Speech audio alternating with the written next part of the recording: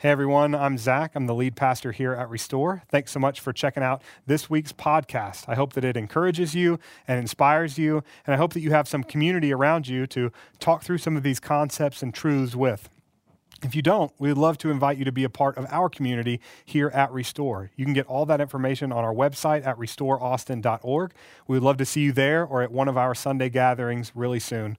Hope you enjoy the podcast. Yeah.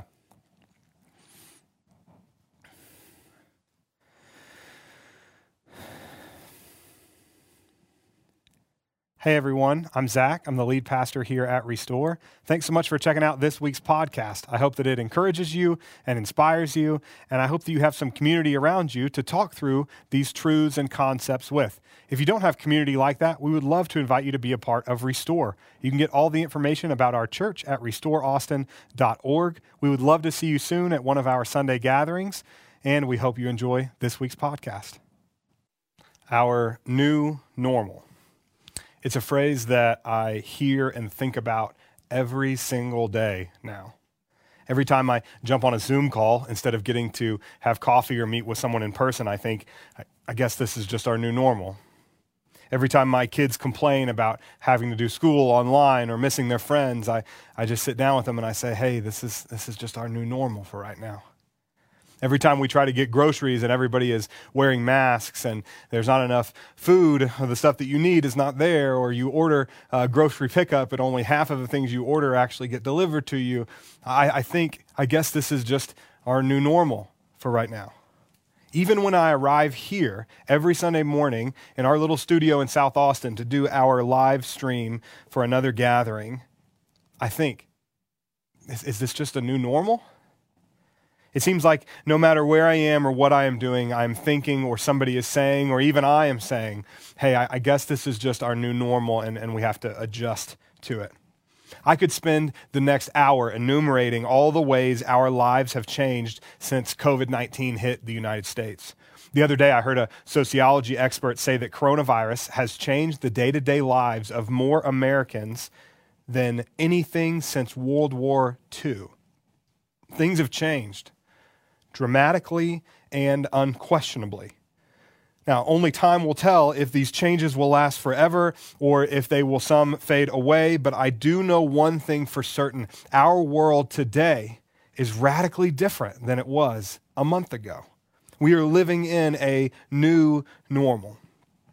And it's not surprising that this new normal has made all of us long for our old normals. If you think about when we talk about all the things we want to do after coronavirus is behind us, it's not a bunch of new stuff, right? It's not skydiving or Rocky Mountain climbing. It's not 2.7 seconds on a bull named Fu Manchu. That was a Tim McGraw reference for those of you that are very confused by that. But my point is this, all the new stuff, we're not missing it. We're not longing for it. In this new normal, we're longing for the old stuff, the old normals, the everyday things that we took for granted.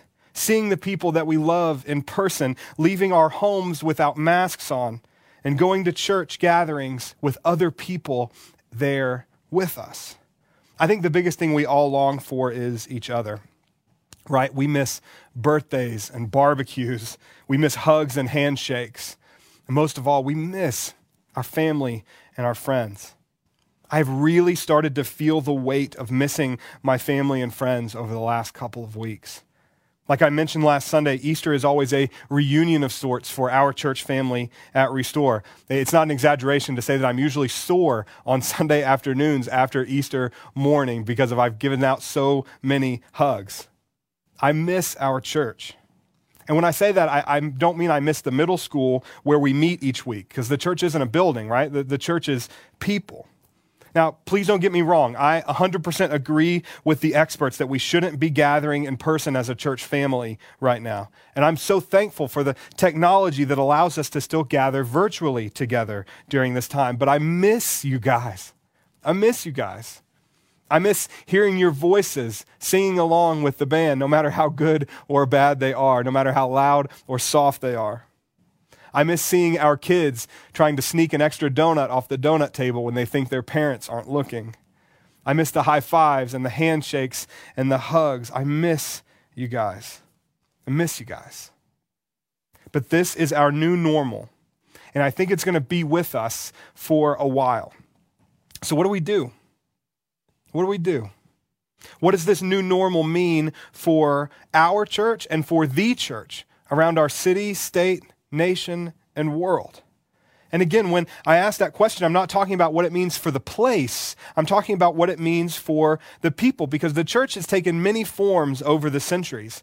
They've met in shacks, in stadiums, and in everywhere in between. They've met in huge buildings, totally unafraid of expressing their beliefs, and they've been forced to meet underground because they were afraid for their lives. But no matter what it looked like or where they were gathered for the last 2,000 years, the church has had some commonalities.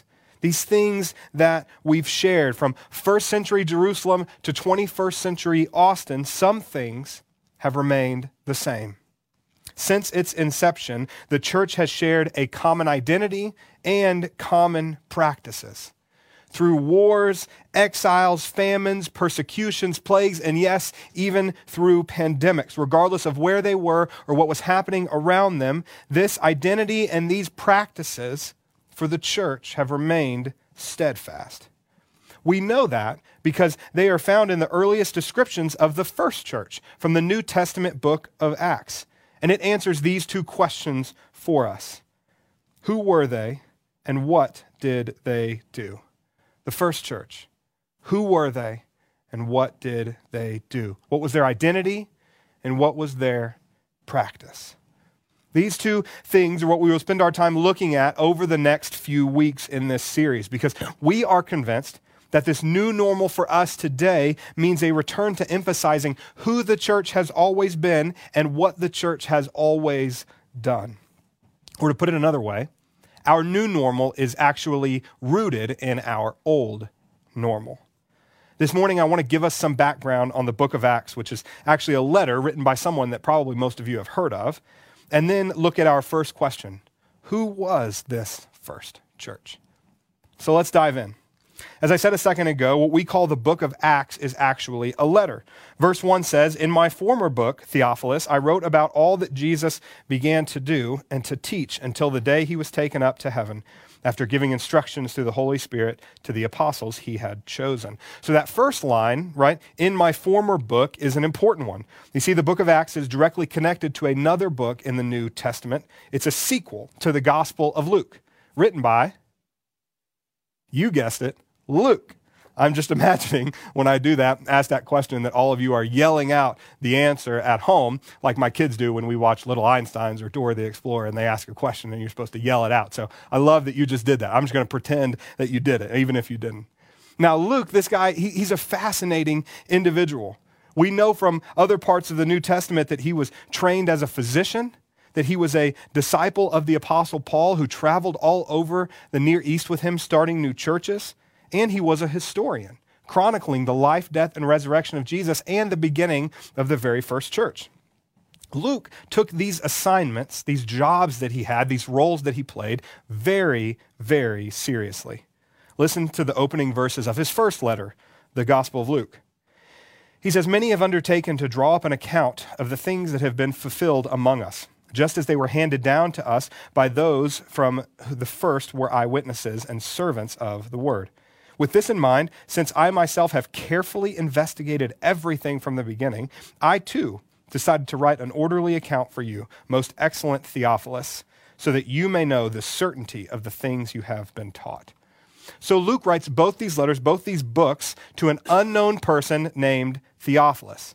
Now, Theophilus is literally translated friend of God. So many scholars believe that Luke wasn't writing to a specific person, but instead writing to anyone, any friend of God interested in knowing more about the story of Jesus and his church.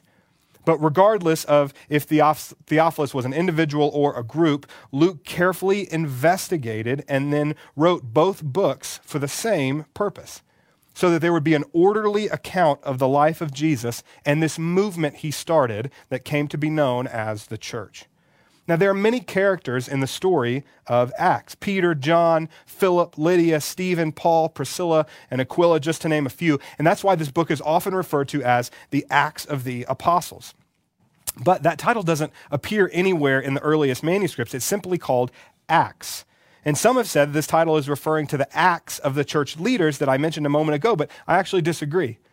I think this book is primarily about God and what he is doing in and through the church by the power of the Holy Spirit. These are the acts of God through the Holy Spirit. That may sound like a difference in semantics only, but I think it's a very important distinction for us as we study this book. Because if the book is about just what a bunch of church leaders did a long time ago, then studying it is really just an academic exercise for the church today. But if the same Holy Spirit that lives in us lived in them, if the same Holy Spirit that directs us directed them, then this book gives us an incredible picture of the things that he has done and the things that he wants to do in and through the church. Not just back then, but for us today. Acts is the story of the Holy Spirit working in and through his people to bring salvation to the whole world. This has always been and will always be the mission of God. It was true in the Old Testament, in the New Testament, and even in the midst of a pandemic, it is still true for us today. It's God bringing salvation through his people to the entire world. Every story in the Bible fits into this larger story of who God is and that mission that he is on. In the big story of the Bible, God is often referred to as the God of Abraham, Isaac, and Jacob. You may have heard that. It's a phrase that's used all over Scripture, including here in this book of Acts. Abraham, Isaac, and Jacob are considered to be the fathers of the Hebrew people, but they had more than just that in common. Listen to the promise that God, there are two things. The first one is that God promises that they will each have numerous offspring that spread out all over the world.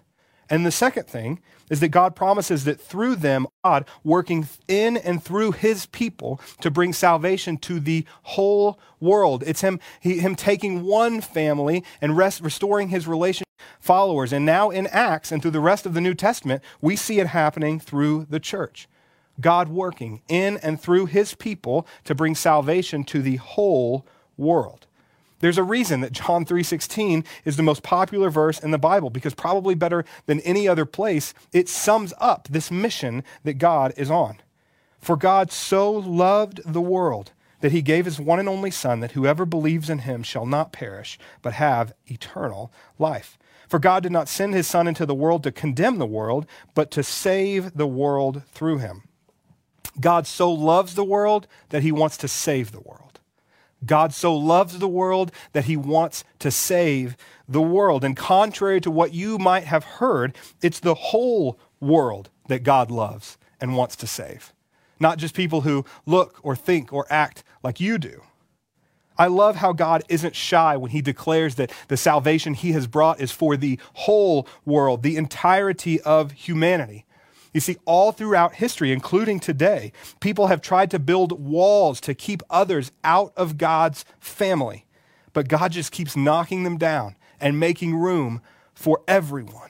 The book of Acts is filled with God knocking down these man-made walls with his relentless love and welcoming everyone into his family, no matter who they are or what they've done. You see, people said salvation was only for the able-bodied.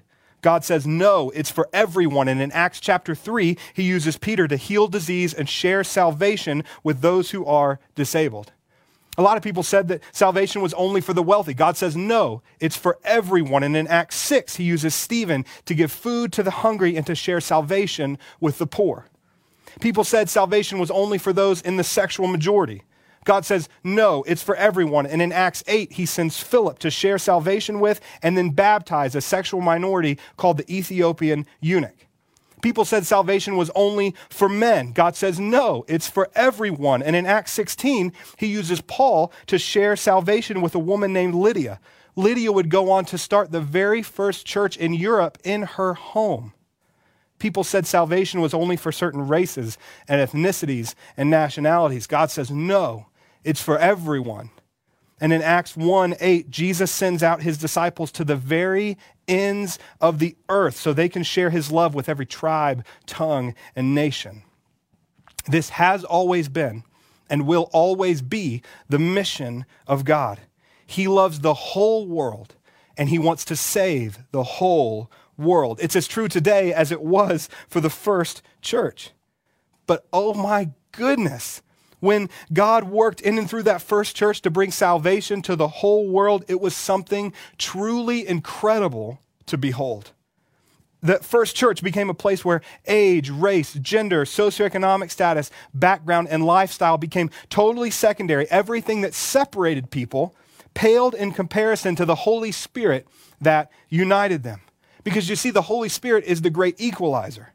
The Holy Spirit doesn't care who you are, what you've done, or where you've come from. The Holy Spirit comes to live inside of everyone who has placed their faith in Jesus. The first church understood this. The first church put this into practice in ways that were truly radical in their time and place. You see, they brought together men and women. They brought together old and young, slave and free, rich and poor, citizens and immigrants, people of every class, race, and background. And for the first time in recorded history, these people from radically different backgrounds and lifestyles all stood together on equal footing as a part of the same family. First century historians tell us that the Roman government officials, the ones who ruled over this part of the world at the time, were totally baffled by this first church. They didn't understand it. They had no idea how this incredibly diverse group of people had come together, much less why they loved each other and treat each other as equals. The world had never seen anything so diverse, so inclusive as this first church. So how did the church go from baffling governments with our incredible diversity to being what Dr. King calls the most segregated hour in America? I don't know. I think we kind of got in the way. I think we started building higher walls when God wanted to build longer tables and let more people in. But I'm telling you, if it takes a pandemic to awaken us to the fact that we have been busy building higher walls to keep people out instead of longer tables to welcome more people in, then so be it. Because y'all, we have to get back to who we were always supposed to be. The first church was the most radically inclusive group of people the world has ever seen, and that is exactly who we should be too. The first church was the most radically inclusive group of people the world had ever seen, and that's exactly who we should be too. And I'm telling you, the world needs it now more than ever. This is the answer to our first question. This new normal for the church should mean a return to an emphasis on radical inclusion of all people. God loves the whole world. He wants to save the whole world. Who are we to stand in the way of the mission of God? This is who the first church was, and this is who we should be too. The most common biblical metaphor used to describe God's family and God's kingdom made manifest here on earth through the church is people around a table. Rachel Held Evans says, this is what God's kingdom is like. A bunch of outcasts and oddballs gathered at a table, not because they are rich or worthy or good, but because they are hungry and because they said yes. And there's always room for more. We have to operate with that mindset that at our table, there is always room for more because it's not actually our table. It's Jesus's table. And if you look at who he shared his table with when he was here on earth, it was scandalous, it was radical, it was crazy. It made the religious leaders scoff. It made the Roman government confused. But he did it. He opened his table to anyone and everyone who was hungry and who wanted a seat. We must do the same thing because these tables are not our tables. They are his tables. They are his tables. We don't get to decide the seating chart. It's his party. We don't get to make the guest list. He makes the guest list. This is his party. This is his table. We simply have one seat at it, like anyone and everyone else who wants one. This was the mindset of the first church. That's why in Acts 2:47 it says, the Lord added to their number daily those who were being saved. Every single day in this first church, new people were welcomed with open arms. They were invited to pull up a chair and have a seat at the table. That's just who they were. Welcoming, open, inclusive. That's who we must be too. That's why here at Restore, we believe that we are a place where anyone has a seat at the table and everyone experiences the extravagant love of Jesus. One really cool part of this new normal is that anyone and everyone can explore church easier than ever before. They can experience an online gathering without having to worry about weird looks or feeling judged. And as they explore, I hope the church uses this as an opportunity to return to who we were and who we were always supposed to be. A group of people that loves and includes everyone, because we have joined God on his mission, because God loves the whole world and he wants to save the whole world. If we make it anything other than that, we are no longer joining God on his mission. We are making a mission of our own that is in contradiction to the mission of God. And that is a place, friends, that none of us want to be. Join God in his mission. I hope this new normal prods the church back to joining God in that mission. I pray that when this is all over, we will return to in-person gatherings filled to the brim with people who are so different that anyone who looked at us would say the only way they could come together is because of Jesus. The only thing they have in common is the Holy Spirit that unites them. They are different in every single way, but they've come together because they've placed their faith in Jesus. I pray that when we don't have to socially distance any longer, we will better recognize the image of God in every person and welcome them with open arms, no matter who they are or what they've done. Because even though the world around us has changed, our calling, my friends, has stayed the same. We might be living in a new normal, but we are still rooted in an old normal that goes back thousands of years, that is so much bigger than any of us or any of our individual churches. This is an old normal. This is a calling given by God to the church, his people. That's who the first church was. The most radically inclusive group of people the world had ever seen, and it's who we should be too. Now that we've asked and answered our first question, over the next few weeks of this series, we're going to ask and answer the second question, which is, what did the first church do? Just to give you a quick sneak preview, Acts 2:42 tells us that they devoted themselves to the apostles' teaching, to fellowship, to the breaking of bread, and to prayer. The church has been putting these four things into practice since the first century. So each week, for the next 4 weeks, we're going to dive in to one of these practices. We'll look at how the first church put them into practice and what it looks like for us to practice them in the midst of this pandemic. In other words, we'll look at how this new normal still stays rooted in the old normal.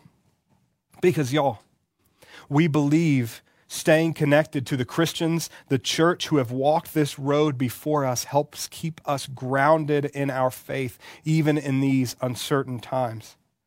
So to help us do that, each week during this series, we are going to end the message with a reading of an ancient Christian prayer. It's called The Prayer for All Needs by St. Clement of Rome. Clement was a leader in the Roman church during the first century. Many scholars consider Clement to be the second person to be named pope, following only the Apostle Peter, who we've just been talking about in Acts. We know from church history that he held this office from AD 88 to AD 99 when he passed away. Many faith traditions, including our Catholic brothers and sisters, believe that St. Clement was led to faith and baptized by the Apostle Peter himself. Among other things, St. Clement is known for his letter to the church in Corinth that has been preserved since the first century. In it, he includes what has come to be known as the oldest Christian prayer outside of the Bible. There's something, for me at least, so incredible in knowing that over the last 2,000 years, these words from St. Clement have been prayed by literally billions of Christians in every city and language around the world. So as I pray this over us, I want you to think about those who have come before us. As you sit in this new normal, I want you to think about our old normal. As you are a part of the church today, I want you to think about that very first church.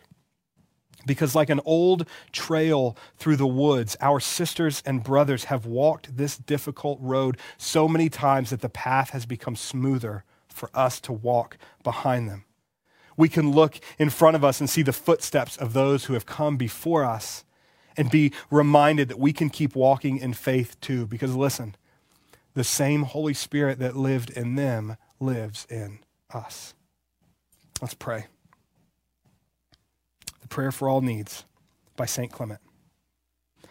We beg you, Lord, to be our help and our support. Free us from our troubles. Take pity on the lowly. Raise up those who have fallen. Give help to the poor, health to the sick, and bring home those who have wandered away. Feed the hungry. Ransom captives, give strength to the weak, and courage to the faint-hearted. Let all peoples come to know that you alone are God, that Jesus Christ is your Son, and that we are your people, the sheep of your flock. For by your acts you made visible the everlasting structure of the universe and set the earth on its foundations. For all generations you have been faithful and just in your judgments, and wonderful in your power and majesty. Wisely you have created, and wisely you have kept things in being. All that we see shows your goodness. To all who trust you, you are faithful, kind, and merciful. Come, Lord, let your face shine upon us so that we may peacefully enjoy all good things. May your powerful hand be a roof over our heads, and may your strength preserve us from all wrongdoing. Give peace and harmony to us and to all the inhabitants of the earth, as you gave them to our fathers who called on you with trust and faith. You alone can give us these gifts and confer these favors on us. We put our trust in you through Jesus Christ, our high priest, the guardian of our souls. Through him be glory and majesty to you now and through all generations until the end of time. Amen.